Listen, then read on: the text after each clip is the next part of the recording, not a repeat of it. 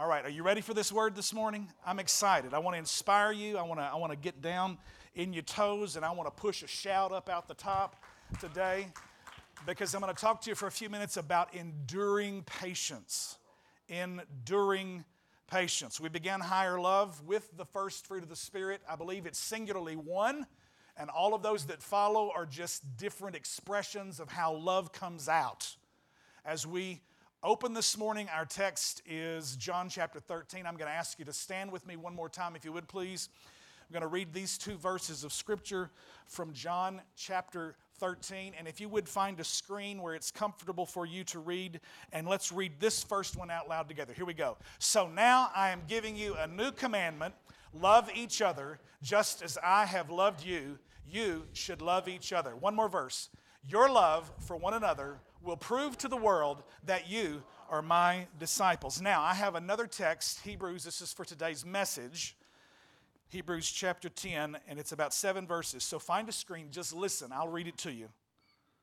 Think back on those early days when you first learned about Christ. Remember how you remained faithful even though it meant terrible suffering. Everybody say suffering. Now, I want you to notice how many times you see the word suffering, suffered, okay, in this passage. Verse 33, sometimes you were exposed to public ridicule and were beaten, and sometimes you helped others who were suffering the same things. Verse 34, you suffered along with those who were thrown into jail, and when all you owned was taken from you, you accepted it with joy. Everybody say joy. You knew there were better things waiting for you that will last forever. So do not throw away the confident trust in the Lord. Remember the great reward it brings you. Everybody say, trust God. 36, here it is. Say the words emboldened. Patient endurance. Say it again. Patient endurance is what you need now so that you will continue to do God's will. Then you will receive all that He has promised. What did Scott sing about today? Doesn't matter what I see, doesn't matter what I feel. It's all about your promises to me. But we've got to endure. We can't, look at your neighbor and say, you can't quit. It says, for in just a little while, verse 37, the coming one, that's capital C, so it's Jesus is who they're talking about. The coming one will come and not delay, and my righteous ones will live by faith. You heard that for 8 weeks in the book of Galatians. Here's the Hebrew location of that. He says, but I will take no pleasure in anyone who what?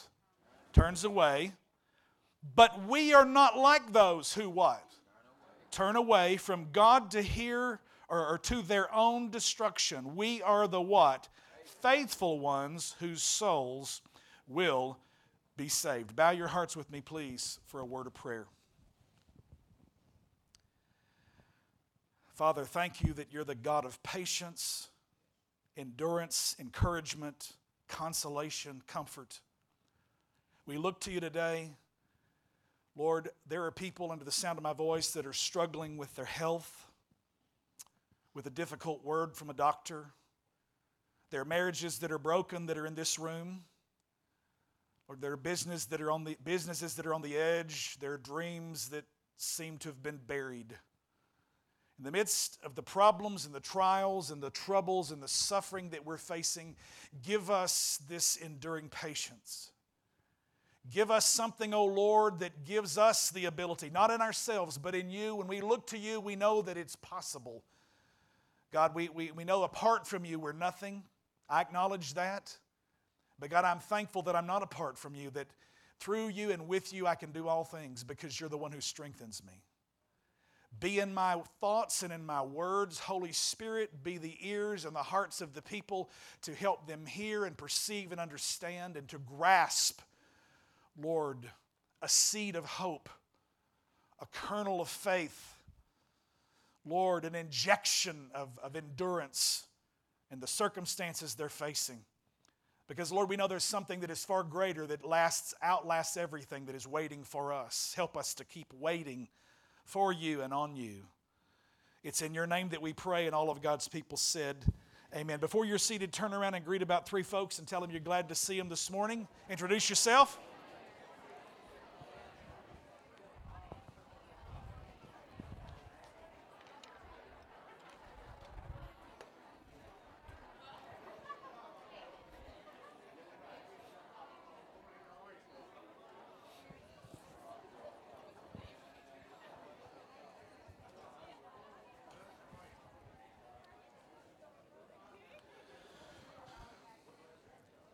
As you're seated this morning, the one thing that I want to drive into your thinking, if you're a regular here at Victory, you know that I always have something that kind of repeats. We utilize the tool of repetition because as humans, it takes us a few times to get something in there past all of our expectations, all of our set of presuppositions that we deal with, how we think things ought to be done, how Granny always did it, traditions, wrong-headed ideas, rejection of change, all this kind of stuff. It usually takes a few times to hear something over and over and over. Paul wrote to the Philippian church and he said, for me to say the same things to you, it's safe and it's not grievous for me to repeat it. It's safe for you to hear it again. And so we go over the gospel. We repeat it. We share that it's not just about a home in heaven and escaping the fire of hell, but it's about a life, a quality of life. Eternity is not a long time. As a matter of fact, it's no time at all. It's out of a timeless limitation. It's outside of a time, space and time continuum. It is eternal life is a quality of life that you learn to walk in right now. It's not when you die to go to heaven in the sweet by and by, but it's eternal life that you have inside you right now. It's a quality. It's a kind of life. It's the Zoe life of God. We get the English word zoology, which is the study of life. Bios, biology. Those are two different words for life. And the Zoe life of God is this God kind of life. It doesn't quit. It can't die. It's unending. Patience is love's ability to hold up under circumstances that would normally cause others to quit. The fruit of the Spirit is singular. It is love. There is one fruit. All of the others are expressions of love. If you love somebody, then you are going to overflow with joy for them at times. Doesn't mean every moment, 24/7, 365, is completely a giddy moment of joy, but it means there will be expressions of joy. If you really love somebody, there will be an underlying calm, a tranquility. It's called the peace of God. Fruit of the Spirit is love, joy, peace. Today is patience. They always told me when I was a kid, don't ever pray for patience and they always quoted the King James, tribulation worketh patience. You know, when you put ETH on the end of a verb, it sounds really spiritual. Everybody say worketh. That's not what you did 40 hours this week. You were at worketh. Tribulation worketh patience. It sounds really something when you say it that way, but it just means you don't get this stuff free. You have to work it. The Bible says in the Beatitudes, blessed are the peacemakers, for they shall be called the sons of God. And it said in the NLT that we read in the text last week, God blesses those who work for peace. And so we recognize that there's an effort. Now, we're not working to earn anything because God gives us what we don't deserve and He gives us something we don't merit. And sometimes we have such a dichotomy between works and grace that folk think that grace is just all a big government program and it's a give me and we don't have to do anything. Grace is not opposed to effort. Grace is just opposed to earning. It's opposed to why you exude the effort. You got to have some effort. You got to get up out your bed. Because God's not just going to zip open the heavens and drop your lunch down in your bedroom for you today. You got to get up and go to worketh. They always told me, don't pray for patience because tribulation worketh patience. And it's just this idea that in order to be able to grasp it, to grab hold of it, that I'm going to go through some things in order for this fruit to come out in my life. Because patience is love's ability to hold up under circumstances that would normally cause others to quit. Look at the screen and read it with me this time. Patience is love's ability to hold up under circumstances that would normally cause others to quit. A health challenge. A marriage where there is no more loving feeling. A business that's in the red and not the black. Whatever the circumstances are, whatever the challenge is, this is something more than just getting up in the morning and then seeing you've got a flat tire. Yeah, those are momentary spurts of when you're impatient. Let me just confess to you, when I asked to do this from our lead team, it wasn't because I'm the paragon of patience. It wasn't because I'm an icon for this fruit, because like you, I stand in front of the microwave with a 90-second meal, wringing my hands and going, come on, hurry up. I was in a junk shop this week. A friend of mine owns Echoes of Time over on Madison, and I stop in about once a month, and I look through, and I'll find something cool once in a while that I'll put up in my man cave, which is the bonus room over my garage, and have my books in my office and my desk and all that stuff up there. And so I've been collecting stuff for years, and I kind of have it out up there in a cool way. I think it's cool anyway. And so I buy some stuff once in a while, and he showed me, he said, I've got a piece I thought about you when I got it, and let me show it to you. So he walks me around to the far side of the junk shop, and it's this really old, cool, probably mid-1920s Art Deco radio. Maybe 30s, because it was FM as well as AM radio.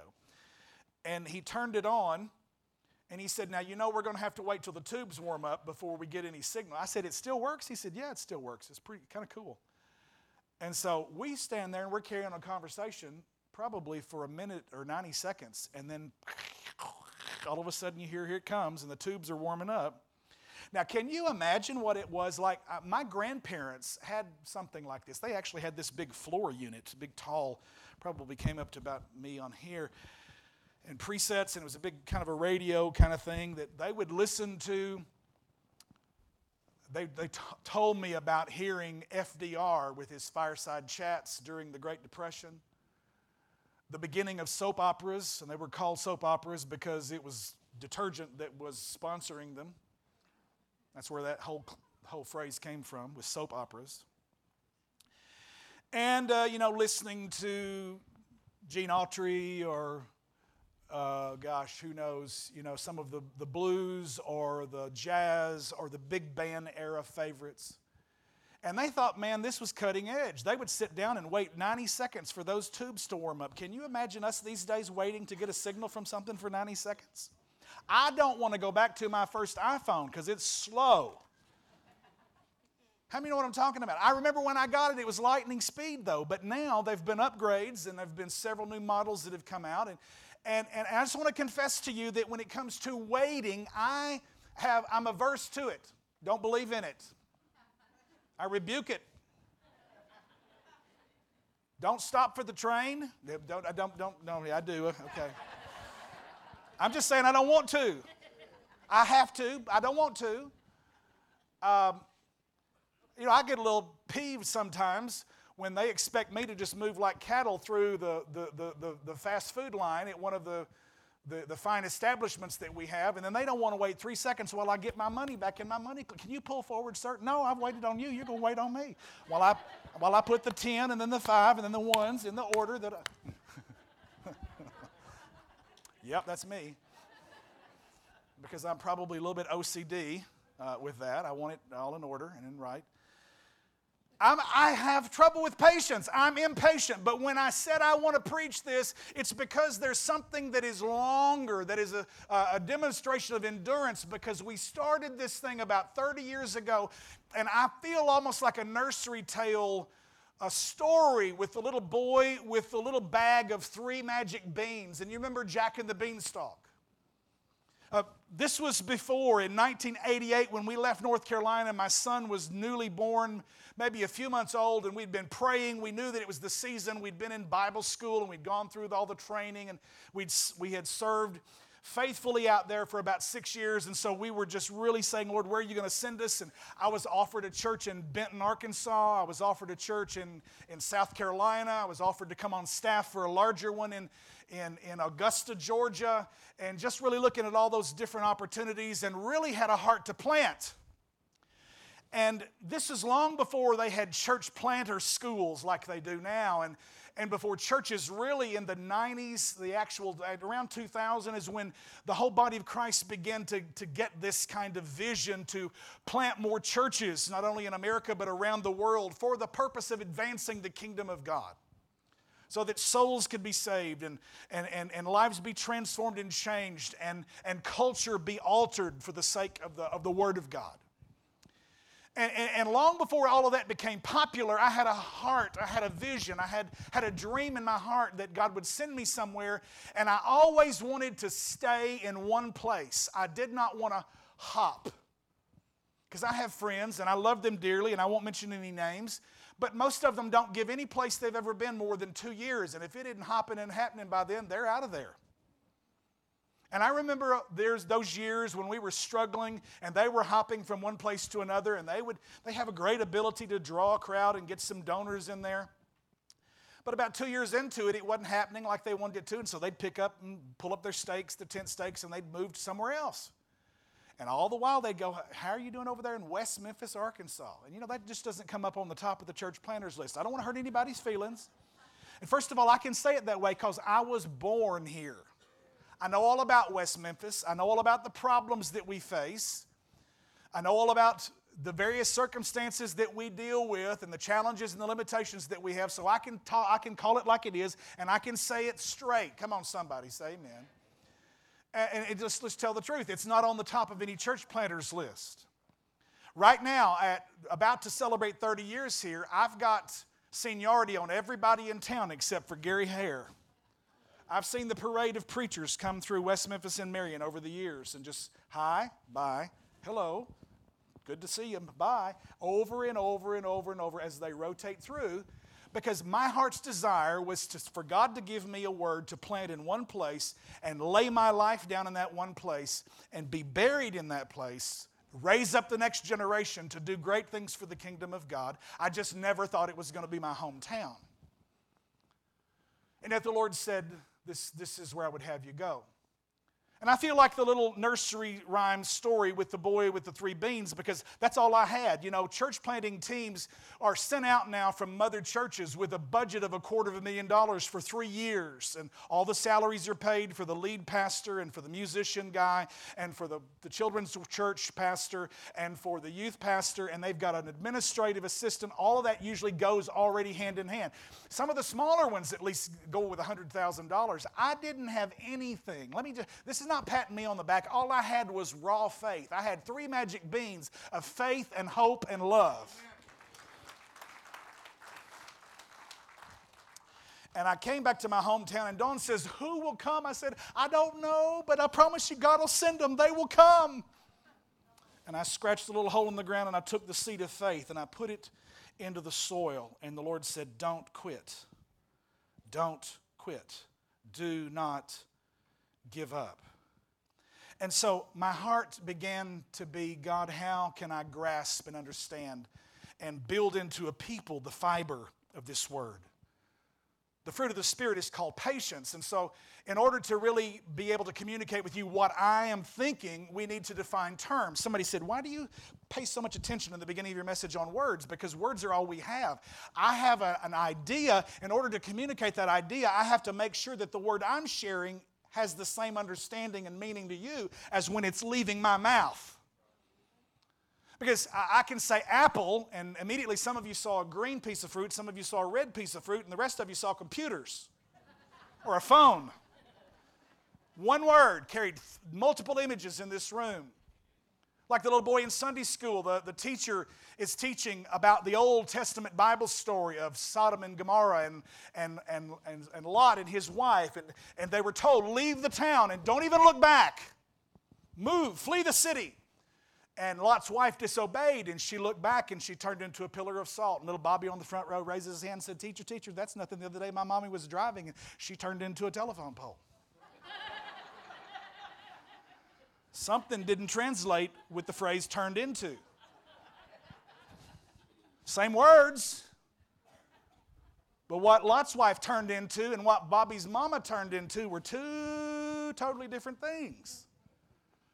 And so I want you to see it's important that we communicate our ideas, that we carry across, that what starts in here, comes out here, lands in here with you first, and then becomes lodged in your heart, is all the way through congruent. It is carrying through a consistent message. So when we talk about patience, it's important that we say, what are we talking about? What is patience? Well, there's some Bible words that we want to pay attention to. And the words, there's 2 or 3 Greek words. I'm not going to take time to give you a Hebrew or a Greek study. But there's some important words that you need to know about, because every time this word for patience is used, it's translated patient or patience. It's translated endure, enduring, endured. It's translating forbear, forbearance. Forbearance is interesting because it really comes at the times when you're dealing with people. Because people are the ones you have to Come on, say it with me. And I want you to say it with some growl. Forbear. I realize that's not a common word. You probably didn't use it on the way to church today, but you had the feeling that you were forbearing somebody. Old Testament uses the word patiently waiting. Waiting, and we don't like waiting, and we think of waiting as inactivity. And I've struggled to try to break people out of that passive mode of what waiting for the Lord is, because waiting upon God, waiting upon the Lord, that one of my favorite scriptures is Isaiah 40:31. It says, "But they that wait upon the Lord shall renew their strength, and they shall mount up with wings as eagles, and they shall run and not be weary, and trip down stairs and not fall," and all of those things. They that wait upon the Lord. And it's the idea of someone who waits your table today at lunch. They're not passively just sitting inactive, but they're observing, actively involved in your lunch, your dinner process. So they're serving you. So when we're waiting on God, it's not that we're just sitting, twiddling our thumbs, idling the time away, but we're actively waiting on a word from the Lord. And so we patiently wait. We endure something. Remember, patience is love's ability to hold up under circumstances that would normally cause others to quit. That's our one thing. But I want you to see one Greek word that I love. I love this Greek word. And it reminds me of my big fat Greek wedding. As a matter of fact, my children told me one time, "Dad, you're the dad in my big fat Greek wedding." Because everything comes back to a Greek word for the dad in my big fat Greek wedding. There's a Greek word. And you have to, if you really do this, you almost have to just throw your shoulders back and you have to say it this way, hupomone. Now don't hit anybody next to you. Don't bloody any noses. Leave the arms down. But do it with me. Come on, go. Hupomone. That's pretty good. Do it one more time. Come on. Hupomone. Hupo means under. English word hypo, like a hypodermic needle goes under the skin. Hupo in the Greek is the same. And mone means to remain or to abide. And it is this idea of having a weight and picking up that weight and just being consistent with it, moment by moment, day after day. Things that dads do can say, "Oh, we got some visitors back here on the back row. I'm not going to pop you in the head with this thing." And they said, "I don't know if I'm coming back to this church or not. This crazy preacher's dragging a chair around." You know what? I'm fine right now, and I'm not even breathing hard. But you let me make 25 more circuits of that. I started training this week, and I was in the floor. I'm a pretty stout old guy. And they said, "Why don't you start with 10-pound weights, because we're not going to quit. There's not going to be any break in any of this time." And I was really kind of, it's just 10 pounds are for sissies. You know, I didn't say it out loud. But y'all, by the time I had gotten to the end of 2 circuits, I was huffing and puffing, and my heart rate was going hard and fast. And I had a guy going, "Come on, Mike, you can do this. Come on, get up, get up." And the motivation that I was getting was basically, it's like the Spirit of the Lord spoke to me, and He said, "This is the stuff that the kingdom of God is made of." Hupomone. When you don't quit because you've got something higher than you calling you to keep on going.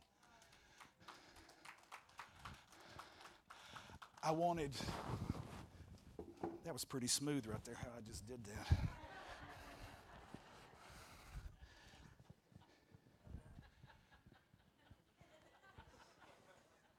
You like that? I'm not going to do it again. 15 months ago, my life changed radically. I got to breathe so I don't start crying. The love of my life checked out. Her endurance wore thin in a mental illness battle. And I have cried straight for 6 months. And I've tried to get where I could have strength not, because I don't want to be the guy that's never consoled, because people get tired of it, you know. And so once in a while it just washes over me and I can't. It's like a flood. I can't stop it. I want to thank, this is not in my message, but I want to thank several of you who thought of me on Valentine's Day this year, because the first one I did even every day was just a bucket of tears, so it didn't really stand out to me. But I'd probably had a month from the last good cry, and so Valentine's Day, I don't want to offend you, but I'm just going to talk plain. It was hell. And I'm so grateful for our lead team who thought of me, Pastor Haley and Brennan and different ones stopped by and brought me things and kind of brightened the day. Excuse me. And if I didn't have Jesus, it's not a matter of whether I would have quit or not. I probably wouldn't be alive. Because I had 31 plus years with a woman that I truly worshiped the ground she walked on. She was smarter than me. She was wittier than me and would remind me regularly that she was smarter than me and wittier than me. Oh, she was a hoot, I'm telling you. Some of you, I wish you could have known her. But something grabbed a hold of me down the inside and said, you can't quit if for no other reason than for your kids. You can't quit. You can't give up. And Drew was mad and Abby was sad. And they would both call me and go, Dad, you can't quit. I know you're thinking about quitting this church, but you can't quit. And you're too close. You know, the tragic irony of this is that we were on the verge of hitting a season of harvest. Both of my children's careers are flourishing in a crazy, indescribable kind of way. And this church is on the brink of actually being able to shake the county. This new facility is going to help us do that.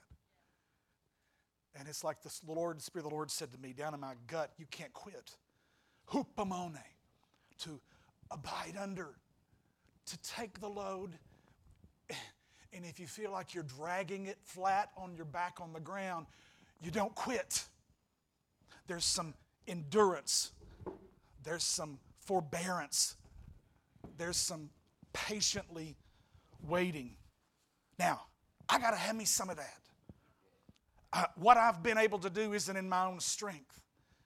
It is because the God of patience has gotten on the inside of me and picked me up when I didn't feel like it. Because God knows the last 15 months, there were Sundays that I really just wanted to pull the cover up over my head and didn't have the strength or the emotional output to be able to come and to be able to do what I would show up, and then the Spirit of God would just get in it and just shock the daylight out of me. Patience is love's ability to hold up under circumstances that would normally cause others to quit. Romans 5 verse 1 says, therefore, since we have been made right in God's sight by faith, we have peace with God because of what Jesus Christ our Lord has done for us. Because of our faith, Christ has brought us into this place of undeserved privilege where we now stand, and we confidently and joyfully look forward in sharing God's glory. Here it comes in verse 3. We can rejoice too when we run into, say it, problems and trials, for we know that, read it, they help us develop hupomone, patient endurance, remaining under, abiding under. When folk get tired and quit and say, I'm out of here, heading for the showers, you're out of the game. Problems and trials. This stuff, it says, and endurance develops strength of character, and character strengthens our confident hope of salvation. And this hope will not lead to disappointment, for we know how dearly God loves us because He has given us the Holy Spirit to fill our hearts with His love. So if I'm going to get some patience, if I'm going to grow some patience, I'm going to have to be willing to deal with some problems and some trials. Now, I can just see all of you right now, all of you going, oh, goody, goody, bring it, pour it on. Nope, we don't do that. It's not uninformed giddiness, but it's a determined perspective to look at circumstances. It was Dr. Norman Vincent Peale who told us that every problem you face has the seeds of its own solution inside the problem. If we can just stop for a moment instead of being overwhelmed by the giants and the walled cities of physical limitations and bad health reports and marriages that we know that are struggling and businesses that are about to enter the bankruptcy column, brokenness in every kind of area, challenges that are far outside our own natural ability and our own strength. If we can stop for a moment and not see the problem so big, if we can just not say, God, I have a big problem, but if we can turn that around and go, problem, I have a great big God.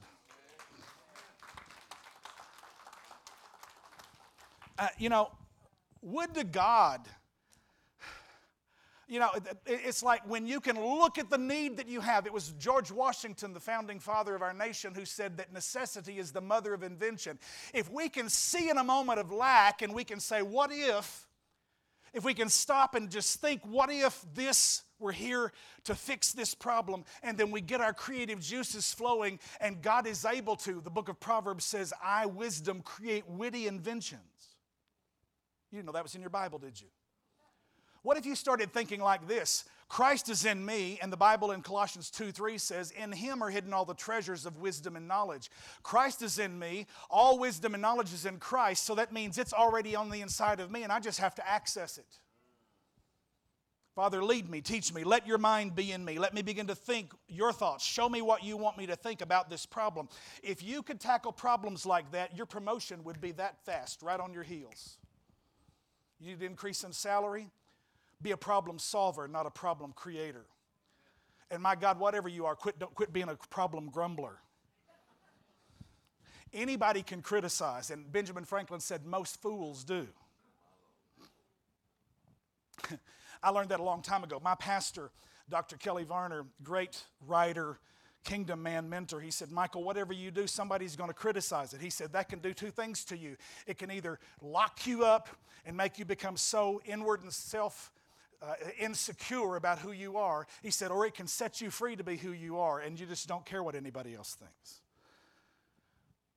And I've been able to move a little bit in the latter side where, hey, I love you. I'm not for everybody. I'm not everybody's pastor. This is who I am. I'm going to be real. It offends folks sometimes, but I'm going to tell the truth, and I'm going to be real. I'm going to be myself. And you know what? Really, down in our heart of hearts, that's what everybody wants to do. We want to meet and be with real people, that are not churchy. I remember the time my sweet baby girl was talking about Brenna Vest. She said, I just love Brenna. I said, baby, why do you love Brenna? She said, because she doesn't wear a church cloak.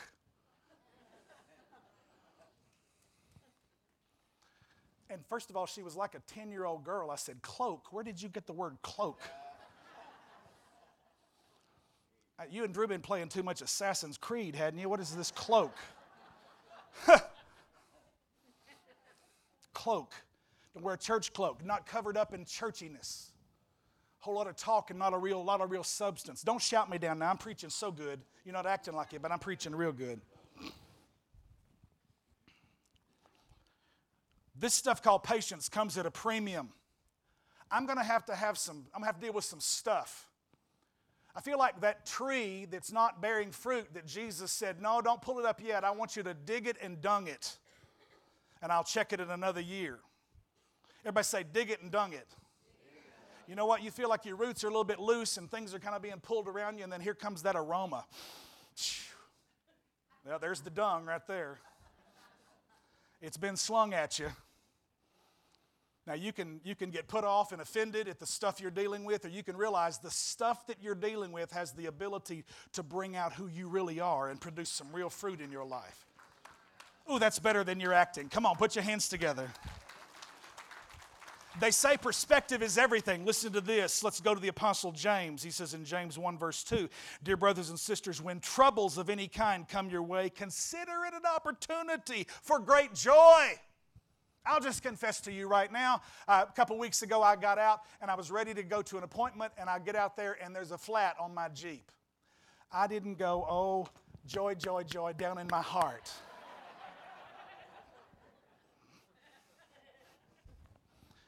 As a matter of fact, I didn't say any choice four-letter words. I bit my tongue to keep from saying them and just said, okay, God, I choose to give you praise in the middle of this.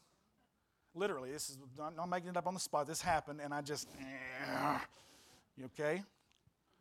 So I'm not talking about that kind of thing, but I'm talking about where you step back and too many times a circumstance that came to me, whether it was a tire on the Jeep that was flat, whether it was an appointment that got extended, too often I have seen the Lord do things that would cause me to providentially cross the path of somebody else that I needed to meet, that was going to become significant in my life. Or maybe the Lord caused me to miss something and it was protecting me from something. If we would just stop being so self-absorbed in every moment and got to feel like the world is just set up to make us happy, and we could step back and go, God, I'm confident in the fact that you work all things together for me because I love you and I'm called according to your purpose. It says, consider it an opportunity for great joy. For you know that when your faith is tested, everybody say, this is a test. It is only a test. The young man, the young woman at school that showed up at class, taken notes, gone home and reviewed them. When test time comes, they're not afraid. They're not intimidated one bit because they're ready for the test. But it's when we've not done our homework that we get trepidatious, we get intimidated by the circumstances we face. He said, you know what, guess what? The beautiful thing about the kingdom of God is the Lord doesn't just dismiss you and say you're a failure. He says, no, we're going to schedule you another test date. You're going to get to do this again.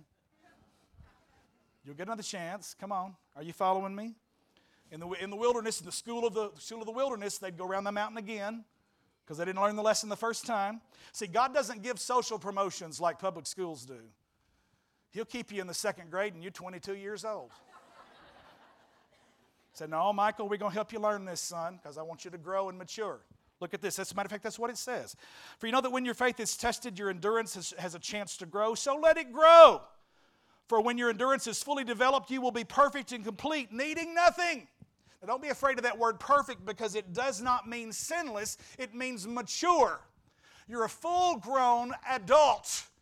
Doesn't mean you always make the right decision. Doesn't mean you always say the right thing. But now you have maturity and a little bit of wisdom and some life experience, and you can at least discern between what you should and what you shouldn't say and what you should and what you shouldn't do. We don't always do it, but at least we're in a mature place where we can recognize it. So consider an opportunity where there are problems and trials to be able to grow your hupomone, your endurance. Why? Because patience is love's ability to hold up under circumstances that would normally cause others to quit. My last point this morning. The greatest example is found in the book of Hebrews, chapter 12. 3 verses. This is from the Message translation, paraphrase. I love it. It is literally a picture of the Olympic Games. In the King James it says, wherefore we are encompassed about by so great a cloud of witnesses. And the Greek word for encompassed is literally amphitheatered. And the picture, the metaphor that the writer of Hebrews is saying here is that we're observing someone who is running in out of town on a marathon, which is the Greek word, and they're running this long distance race, and it ends in the final lap in the arena with the whole crowd screaming and shouting. So we're encompassed about, we're amphitheatered about by a great cloud of witnesses. This is not us sitting at home watching the Olympics. Who decided what sports they were going to put in that thing? What is this deal with some boys scrubbing ice and a flattened bowling ball rolling down? What is that? Or the biathlon. Who do you know who cross-country skis and stops and shoots anything? Sorry. I just can't get into it. I'm just, what? But I got your attention. Hang on. We sit and watch that. We're not competing. The folks that encompass us are watching it, and they are the church triumphant. They're leaning over the balconies of heaven. They're your mamas and your daddies and your grandparents and those who laid down their lives in generations in the past and who ran their race faithfully in their time. And they hoopamoned. They didn't quit. They're leaning over the balcony of heaven and they're cheering you on. You have somebody over that balcony that's connected to you, a praying grandmama who's on the other side of glory. Maybe an old pastor who's already graduated to his heavenly reward. Everybody in this room has somebody that's part of the church triumphant leaning over the balcony, observing you, watching you. And now with that picture in your understanding as to what the writer is saying, let's read. Do you see what this means? All these pioneers who blazed the way, all these veterans cheering us on, it means we'd better get on with it. Strip down, start running, and never quit. One of my favorite historical heroes is Winston Churchill. One of his most famous quotes is, never, never, never quit. No extra spiritual fat, no parasitic sins. Say it with me. Keep your eyes on Jesus. That's it right there. Who both began and finished this race we're in. Read it. Study how he did it. How did he do it? It was all about what he considered, what he looked at, his perspective. Because he never lost sight of where he was headed, that exhilarating finish in and with God, he could put up with. Come on, say put up with. Come on, some of you putting up with your marriage. Some of you, I know you're putting up with your teenagers. And they putting up with you. How many of you are thankful that God puts up with us? See, that's that word, that's forbearance. You're dealing with the problems that people bring into your set of circumstances. Because patience is love's ability to hold up under circumstances that would normally make others quit. If you love somebody enough, you don't quit. Study how he did it because he never lost sight of where he was headed, that exhilarating finish in and with God. He could put up with anything along the way. Cross, shame, whatever. And now he's there in the place of honor, right alongside God. When you find yourselves flagging in your faith, go over that story again, item by item, that long litany of hostility that he plowed through. That will shoot adrenaline into your souls.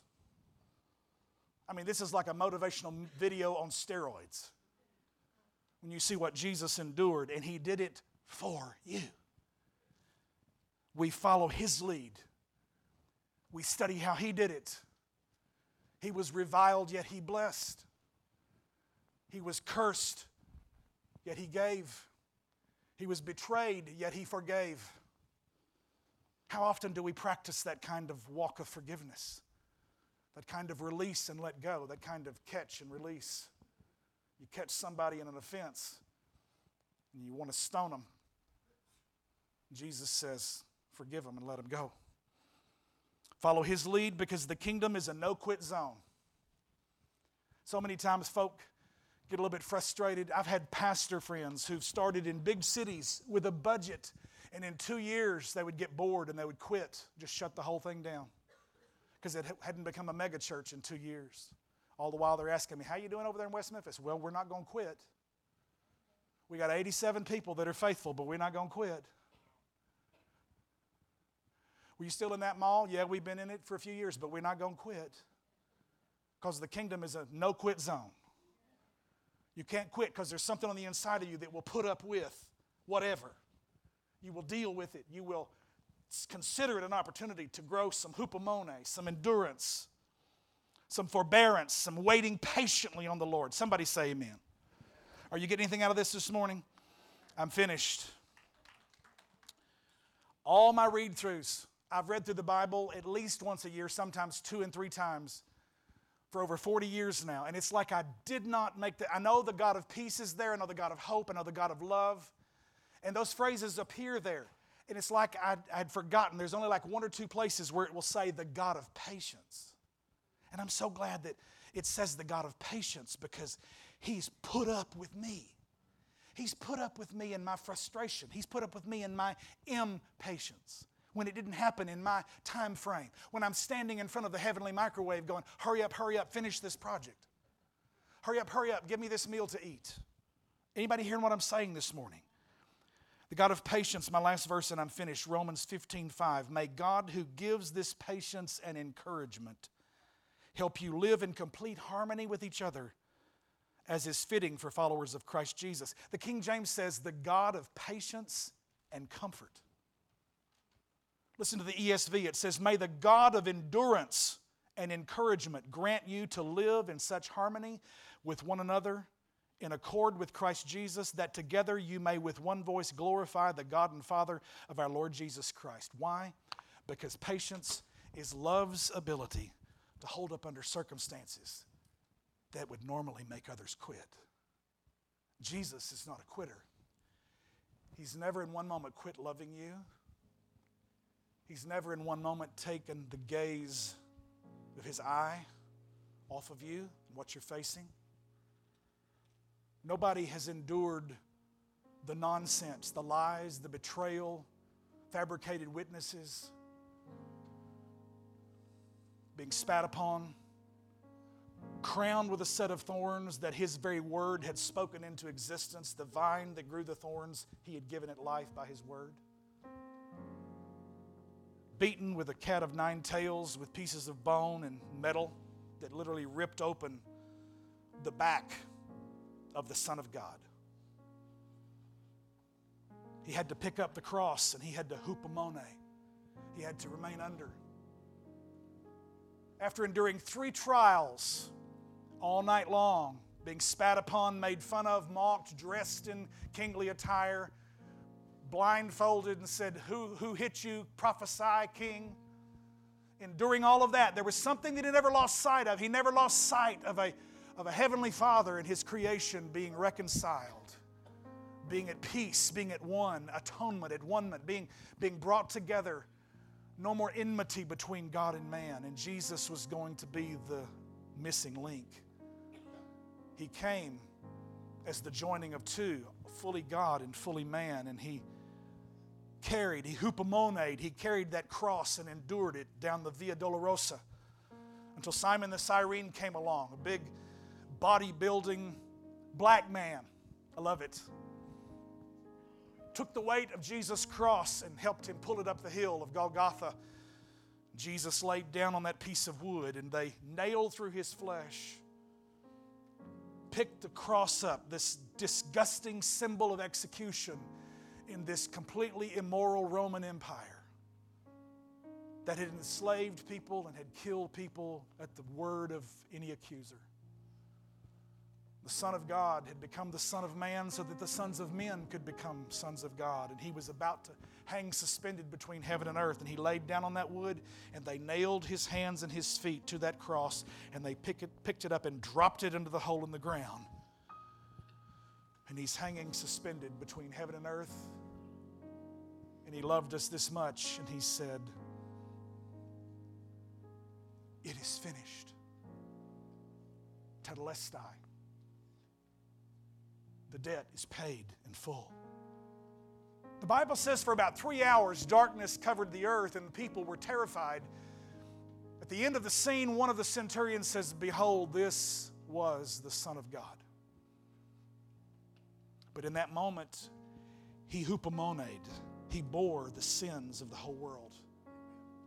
He was the Lamb of God who took away the sins of the world. Everything you would ever do wrong, everything you should have done right and didn't do, in your past, in your present, and in your future. Jesus, the Bible says, all we were like sheep, gone astray. Every one of us had turned to his own way, and the Lord laid on Him the iniquity of us all. He hupomoned.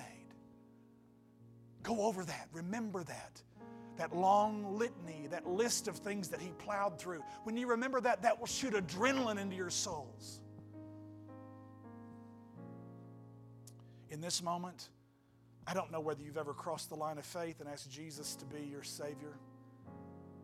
I would like to stand on the other side of that line and welcome you into the family of God, but you have to make a decision.